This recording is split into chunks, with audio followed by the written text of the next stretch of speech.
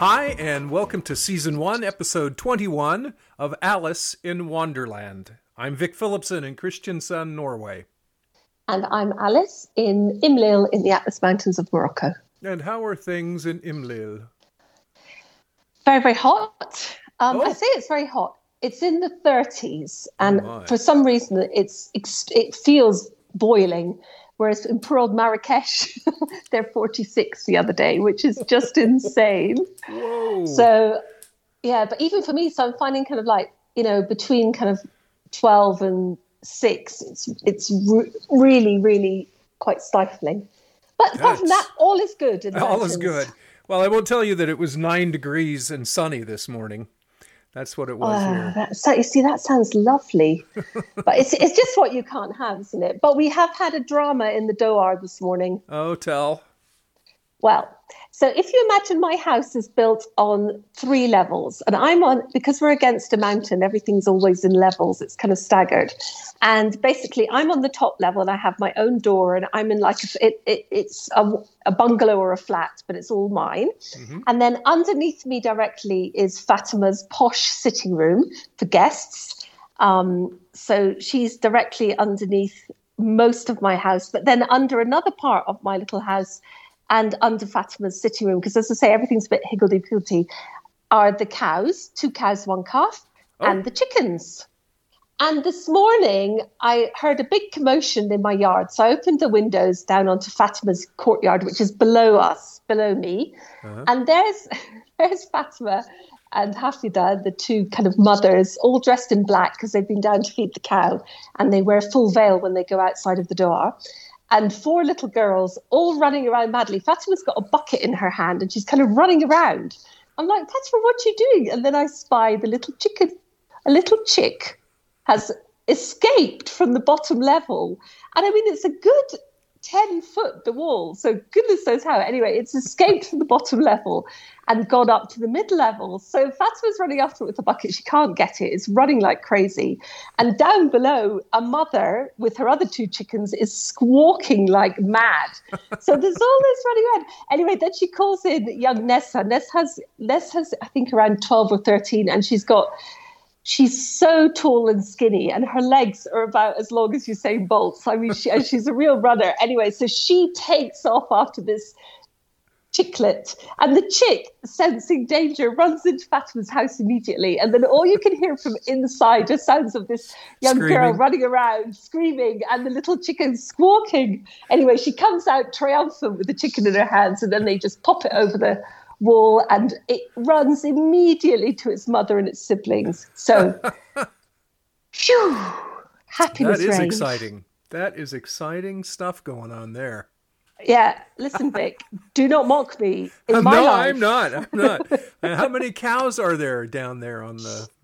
Two cows and one new calf. And they're milk cows, or... Oh yeah, they're absolutely milk cows. So they're 2 of the women have the cows, and they do get let out sometimes down into the river valley. They take them down to graze, or they go down and cut the hay or the grass and bring it back up in huge bundles. And I've carried those bundles. They are really heavy. Yeah. The women are very strong. And I mean, the road up to where we live is steep, like climbing steep steps. Imagine 3 stairs in one, and that might be one of the steps you have to do. So doing that with a 30 kilo load on your back, maybe more. Yeah. They're really huge bundles. In fact, I must put a picture on Instagram, a video of a Hafida with the pile from the back, because the women don't like to be shown, but I think I could do it from the back just to show you the size of the load. Wow. Instagram, Alice out there 1. I feel I ought to promo it. What do they do with the cow effluvia? What do you?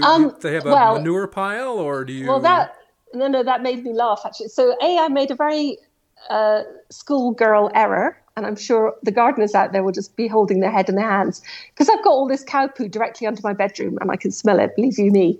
I was like, right, I'm going to plant all my seeds in cow poo. Uh-huh. And so I thought this was a brilliant idea because it's manure. Yeah. Unfortunately, after I'd planted them all, the cow poo then solidified, so it was like a brick. Yes. And also, apparently, my friend Karima, who is a very good gardener, was like, "You did what?" She said, "How long had it been maturing for?" And I said, "Oh, it was fresh." I proudly said, "It was fresh." She went, "Ah, yeah, well, that will kill everything." So yeah. So no, they clear it out and they take it down to the river valley. So well, you know, it's in with Nebraska, they call that the smell of money. You know. Well, I like that. I shall remember that when I wake up tomorrow morning. Just remember that's the smell of money. Well, they put it on, money smells strong. They take it down and spread it on their fields then, huh? Yes, they do, or they dump it. I don't. In fact, I shall. Do you know what? I shall inquire further. You better follow up on that. That's important stuff to know. I will follow up on it. I will. It's like the camel sweat argument. They do. Right. I do have other news. Good. Okay. So I went to Essaouira, which is I saw where I pictures. used to live. Mm-hmm. Yeah, and it's on the Atlantic coast. It's a seaside resort, a very old medieval walled city built by the Portuguese. Well, initially built by the Moroccans, but extended vastly by the Portuguese. And then very important in the trading days, as it was a route, it's access to the coast. You can get straight from there over to Europe and, in fact, to America if you try hard enough. So I went for a little break because the way Morocco is locked down at the moment, if you're in one of the danger zones like Marrakesh, you have to stay in your boundaries. Right. They're in naughty zone 1 and we're in good zone 2, I think. It's that way around. So we're allowed to move between zones. So I basically just had to skirt Marrakesh on my little car ride, which was great actually because I went around the back and I haven't been around the back before. So I was skirting the Agafay Desert, which, when it's great to see a different kind of scenery. I mean, my mountain scenery, it's beautiful, but just great to get those big, wide landscapes because I'm surrounded by peaks and valleys. So it's gorgeous, but it's constrained. And suddenly I had miles and miles, of emptiness, which I've been very used to from my desert adventures. So it was a beautiful drive and the olive trees are all out and the wildflowers are out and there were herds and herds of sheep and goats. So it was great. I got to Essaouira and it was lovely there. My friend Jane Folliot had found me a little place to stay because Hayat, who I normally stay with, was having work done. Yeah. And it was quite interesting because that's my first kind of foray. Outside. Yeah, it is. And I was surprised at how uncomfortable I felt. Oh, around people. Yep. So here it's obligatory to wear a mask. And I mean, to be honest, in the mountains, if there's nobody around, you put your mask under your chin. And also I know most people in the village, or at least I know most of them, if not really well, at least I know to see them. So suddenly I'm in an environment, I'm in a town.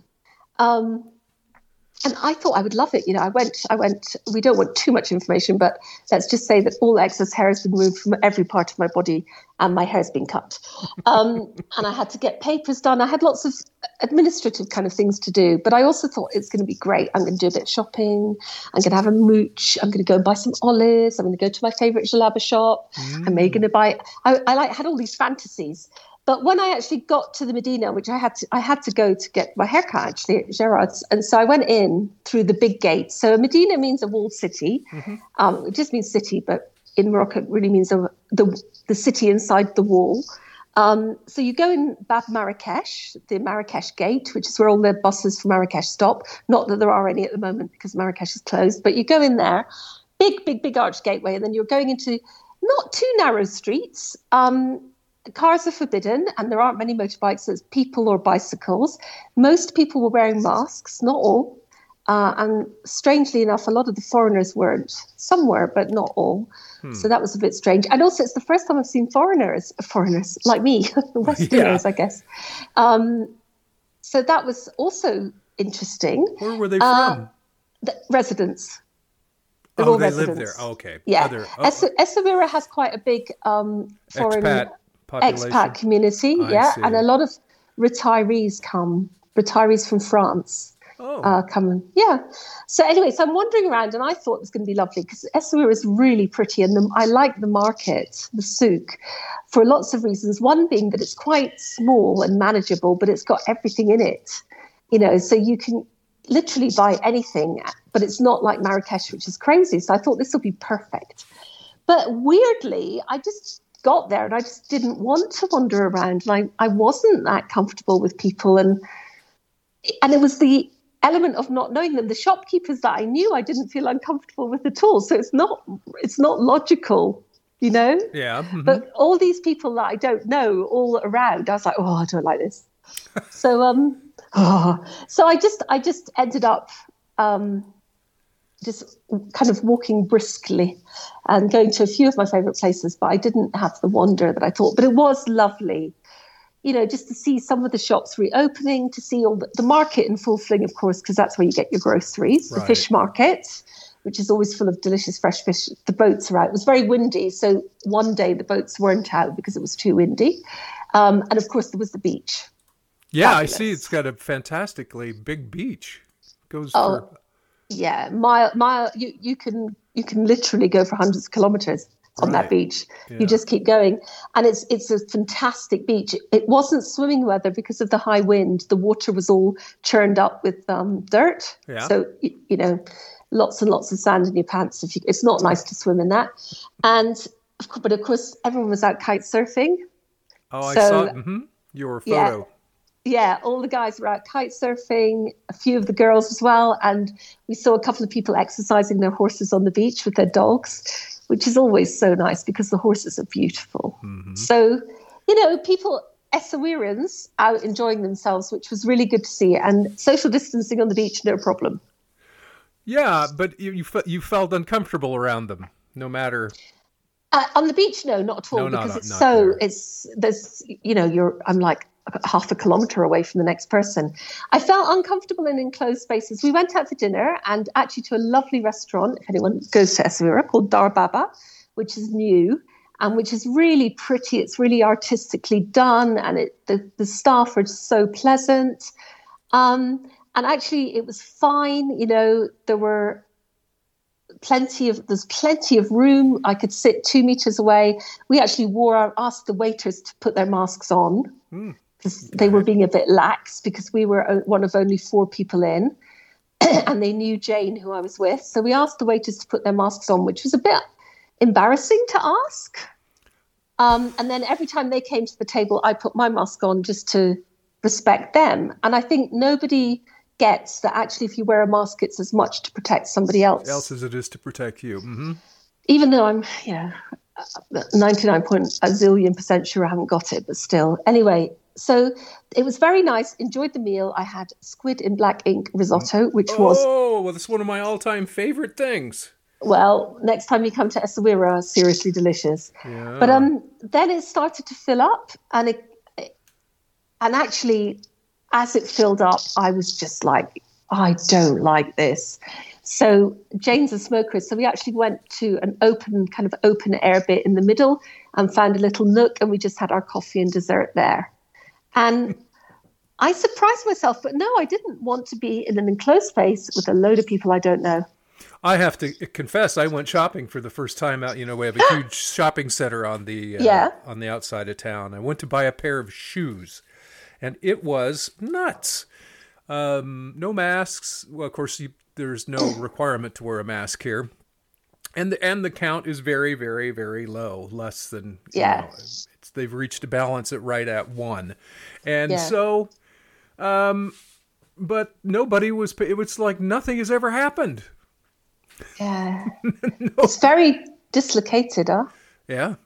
Yeah. So they're behaving not... as they should here too. Particularly, that place was just packed. It was packed. Couldn't find a place to park. Thousands and thousands of people. So, I understand your trepidation. I understand that. Well, I think for me, everyone, we have to obey our government, whichever country we're in. I think it's the best thing is to obey the rules there. And to be, for me, I'm just going to be cautious because that's how I feel comfortable.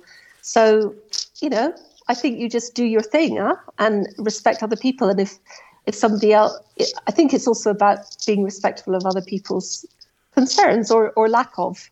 So you got to be in Essaouira for a week? How long were you there? No, I was just there for 4 days, and we did a very lovely kind of outing for a day to an oasis close to Essaouira called Ain al-Hajar, which means the well of the stones. And the reason it's called the well of the stones is because obviously there's a well, it's an oasis, and that is the place where they make, or they don't make them, they carve the millstones, the stone millstones, which are still used because mills are still used here, the stone millstones out of the mountainside, or hillside. Mm-hmm.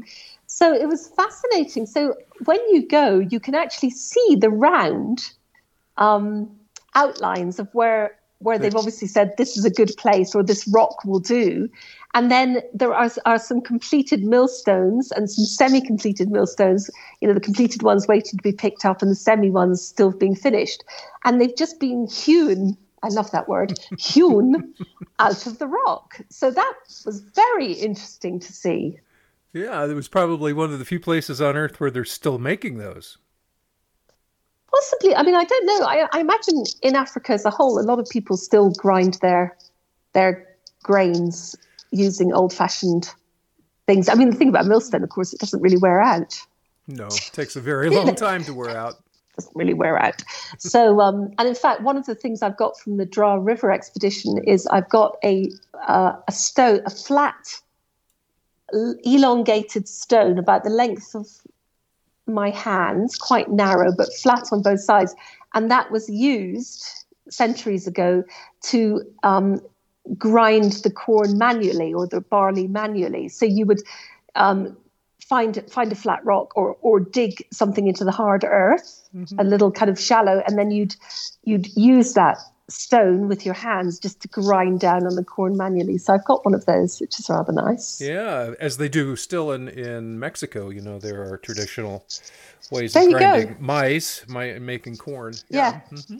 Yeah, I think it is normal here. So that was lovely. So if anyone again goes to us, we were at Ain al-Hajar. It was a very nice day out. But we did have something very odd and unpleasant happen on the way back. Okay. So I think this can happen anywhere, but it was quite upsetting. So my friend Jane was driving, and we were going down to the beach at Moulay-Bouzektoun, which is a little hamlet, a fishing hamlet. And we just were driving down to the beach. We had the windows open because it's hot and there's, boiling hot. And a man approached us, and we're driving at kind of walking speed because we're off-road and, just in a normal car. And this man with a big shaggy beard and wild hair approached us, and he looked quite dirty. And I didn't think anything of it. Jane slowed down, and then he spat full in Jane's face through the window. Oh, my. Yeah, and it's not a racist thing or anything. It's just he was clearly mentally ill. Oh, okay. Absolutely clearly. He was very dirty and very uncoordinated. But, I mean, we can't help or deal with that. We just... Poor Jane, at this time, the last thing, nobody wants to get spat on ever. It's disgusting. No, and I mean, it was particularly a bad time to get to have that happen. It was. Sorry. Yeah, it was horrible. So she got out and we poured water over her, and she had Kleenex and wipes. So we wiped her, and then of course when she got home, she could have a shower. And did he just keep going? Yeah, he just kept going, and we just kept going. We shut the windows because there's nothing to be. I mean, the man, he's not a criminal. He's actually a victim of an illness. Yeah. And there's certainly no reason to confront him. There would be no benefit for anybody, and it would be frightening. Oh. So we just carried on. And Jane, I have to say, a bit of a trooper, because it was a grim thing to happen, but she just wiped herself off, cleaned herself off, and didn't moan about it. So I was like, good on you, Jane. Did you go back, when you go back and forth to Essaouira, do you come in from the south? Is that how you come in, or do you come in? Oh, God, you're asking me a question. I have no idea. You come in from the east because it's on the coast. No, but I mean, you can, I'm just looking at the map. You obviously didn't go into Marrakesh. No, I just skirted around Marrakesh and then came down. I mean, I came down the same road, the Marrakesh High Road. Okay. I just didn't go into Marrakesh. So I see. The A7. That's the one. Oh, okay. So I see how you came in then. Yeah. It's just kind of fun to follow along here in your travels. Yeah. Did you know on the south edge of Essaouira there is what appears to be a golf course? Yeah. There's a big golf course in Essaouira. Yeah, it looks like it's a full 18-hole. That's really funny to see. Yeah. Yeah, I mean, there was a plan for a while. Actually, golf courses are a bit of a controversial subject. Now, as a Scot, it's my national game. Yes, of course. And I have two parents who are mad keen golfers. But in Scotland, obviously, it's not an expensive, it's not like, I think often golf is seen as a rich person's game. In Scotland, it's everybody, a lot of people play golf and you play them on your local links. It's free. You just go out with your clubs and you have a go around. It's not a rich man's sport in Scotland. Although I'm sure rich people play it. But so I've got a natural liking for golf. But the problem in Morocco is that effectively we're a dry country. Yeah. A golf course just uses tons of water. Oh, the satellite picture is striking because it's just surrounded by nothing but browns and tans. And it's not very far off the beach, and then suddenly there are all these. I thought, what in the world is that? And it looks. Oh, then I realized those are fairways and greens. Yeah. Wow. So ecologically, so there was a plan, and so in Marrakesh there were a lot. I think there's 7 golf courses or 11 golf courses around Marrakesh, which is insane because Marrakesh is a very dry area as well. Essaouira is even drier, but Marrakesh is dry, and it's depleted the water table. And that, what the Moroccan government was thinking when it allowed the developments or encouraged them was that it would be like Portugal, where there's a huge business in golf and it's very good for the economy. Tourists come, they're quite high-end tourists, they spend plenty of money, etc. And it's a good thing, but that doesn't seem to have taken off that well. And at the same time, it uses a heck of a lot of water. Yes, so it does. I think sometimes, people usually act from good intentions, but things don't always work out. And for me, golf courses, okay, 1 or 2 maybe, but if they're empty, the Moroccans don't play golf and the tourism's not working, then they're just depleting the water. But I'm not a policymaker, so you only see things from one view. You don't see the bigger picture. Do Moroccans play golf? No. A few. I have a friend, Mehdi, who lives in Essaouira. He loves golf. A few do, but no, in Morocco, it would very much be a rich man's sport. Yeah, I was going to say. Yeah. No, Morocco, it's not a natural thing, but I mean, that's it. So you go home, 4 days in Essaouira, then back home, and more news from there, more hikes into the mountains again. Oh, I did a lovely hike with Rashid Aitel Mahjoub from Pathfinders Treks. And he's one of the guides that I always recommend to people. And one of the reasons I do, I've done lots of things with him. I did a world first with him. We trekked from the Atlas to the Atlantic, straight across the Atlas Mountains, which my legs hurt when I just even think about it. But he's a fantastic guide because he really takes the time to explain everything to you. And I like information. Mm-hmm. I really like information. So these are some of the things I learned on my hike with Rashid from Pathfinders last week. Number 1, rabbit pee is white when it dries out. All right. That's I good did not to know. This. It's very good to know. So Rashid and his dad sometimes go up into the mountains, but we went behind his house where he lives. And he and his dad sometimes go up to hunt wild rabbits for food, and they stay up all night with their traps. Mm-hmm. And they hunt them, but of course by following their droppings. So they drop and their pee. So when he saw this white pee on the rock, he was like, Alice, look, it's rabbit pee. I was like, oh, so rabbit pee is white. Fact number 2, the wild olive tree, the wood is used for water divining. Oh, okay. Yes. I know. Vic, you were going to ace the pub quiz. Yeah, in case I'm asked. Yes.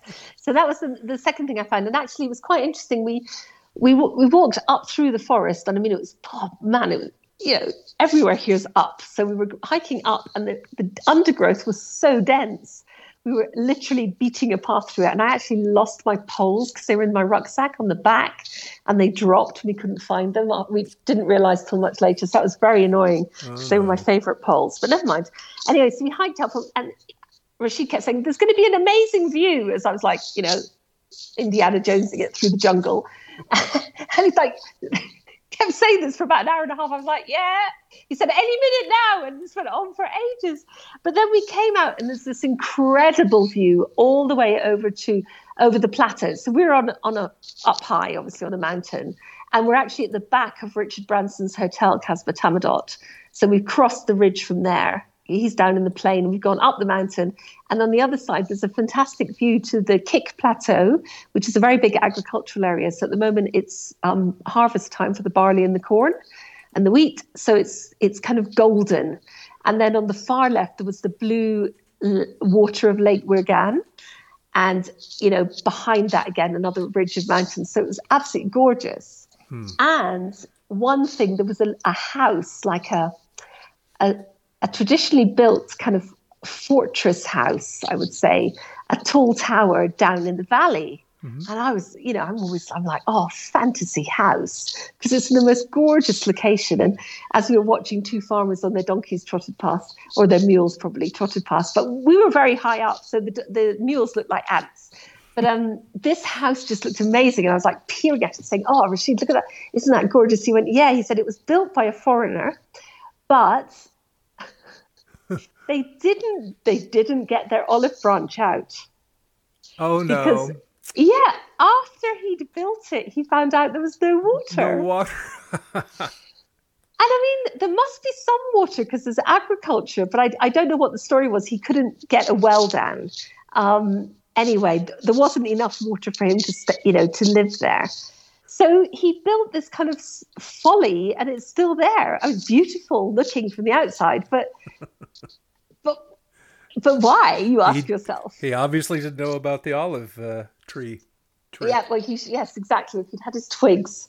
So it was great. I mean, but those are the kind of things I really enjoy on my hiking. It's not just about the physical exercise, which I also enjoy, the scenery, but it is about just learning these little new bits of information. Yeah. How's your conditioning getting?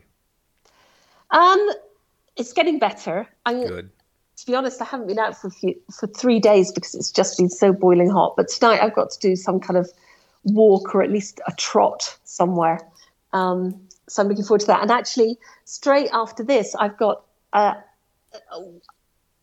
Education for. I'll have to explain this. Education for All is a charity here which provides girls, Moroccan girls, mountain girls, with accommodation so that they can go to secondary school, safe accommodation with house mothers so that their family are able to let them go to school, because as you can imagine, girls here are not allowed out the house just to stay with anyone. So this charity is called Education for All. It's brilliant because it's so practical. You give money, the money goes to build a house and to pay the house mothers, and then the girls can go to school. And actually 3 girls from my Doar are currently at school because of Education for All, which is really a great practical charity that doesn't waste money on fripperies. It is just there. And during COVID, they did a little fundraising drive, and thanks to the generosity of people, they were able to buy tablets and deliver them to all the girls who were in the remote villages, because that's who it serves, because villages don't have secondary schools. Okay. They only have primary. So in the remote villages, so they took these tablets out to the girls in the remote villages where you usually have signal but nothing else. So the girls could keep studying because through WhatsApp and online teaching, because that's what all the schools were doing here. Isn't that great? Yes, it's fantastic. Yeah. And today I'm waiting for Bucky, who I haven't met yet, who's coming up from Asni, and she is a volunteer, and she's got stuck here, unfortunately. So they have volunteers usually from all around the world who work in the schools with the girls, or work in the houses and help them with their homework and just volunteer, look after them. And so Bucky got stuck here. She's from Nigeria, and I got a message saying poor Bucky's been stuck and didn't want to be and can't get home and is very she's moving. She was in a bit more of a remote place. She's moved up to Asney, which is slightly more populated. So she's hopefully coming up for a little visit today. So we shall have tea together, and it will be nice to see someone new. Oh, that's fun. What about our 12-year-old friend Ayub? Have you heard from him? Ayub has gone back to his parents down in the village, so I have not seen him recently, which is a disappointment because I like to spend time with Ayub, and he hasn't followed up on his promise to go up to Cal either. That's a disappointment. Yeah, well, if it happens, I'll let you know. So I think that's all my news from all my busy weeks. That's fantastic. 2 weeks. 2 weeks. Well, that was about the perfect amount of news because we're at the magic 30-minute mark. Oh, look at us with our clever ways. Perfect timing. Well, I hope you don't have to chase any more chickens. Thank you very much, Vic. I hope I don't either. Too hot to chase chickens. It is. Do you think I should plug my book? There's never a better time as a best-selling author than at this moment to plug your book. It's your podcast. You can plug your book. You're right. I can. Okay. So anyone who hasn't read Adventures in Morocco, please get thee to Amazon or The Hive or anywhere else and order yourself a copy, available in paperback and in ebook. And I've written 2 more as well. So you might want to check those out. There you go. Was that a good plug? That was a good plug. That was a very good plug. I never think I'm particularly good at plugging, but I'd give it a try. All right, Alice. Well, on that note, I guess that we will speak in 2 weeks. We will. Stay safe, everybody. Don't forget, Corona doesn't know it's over.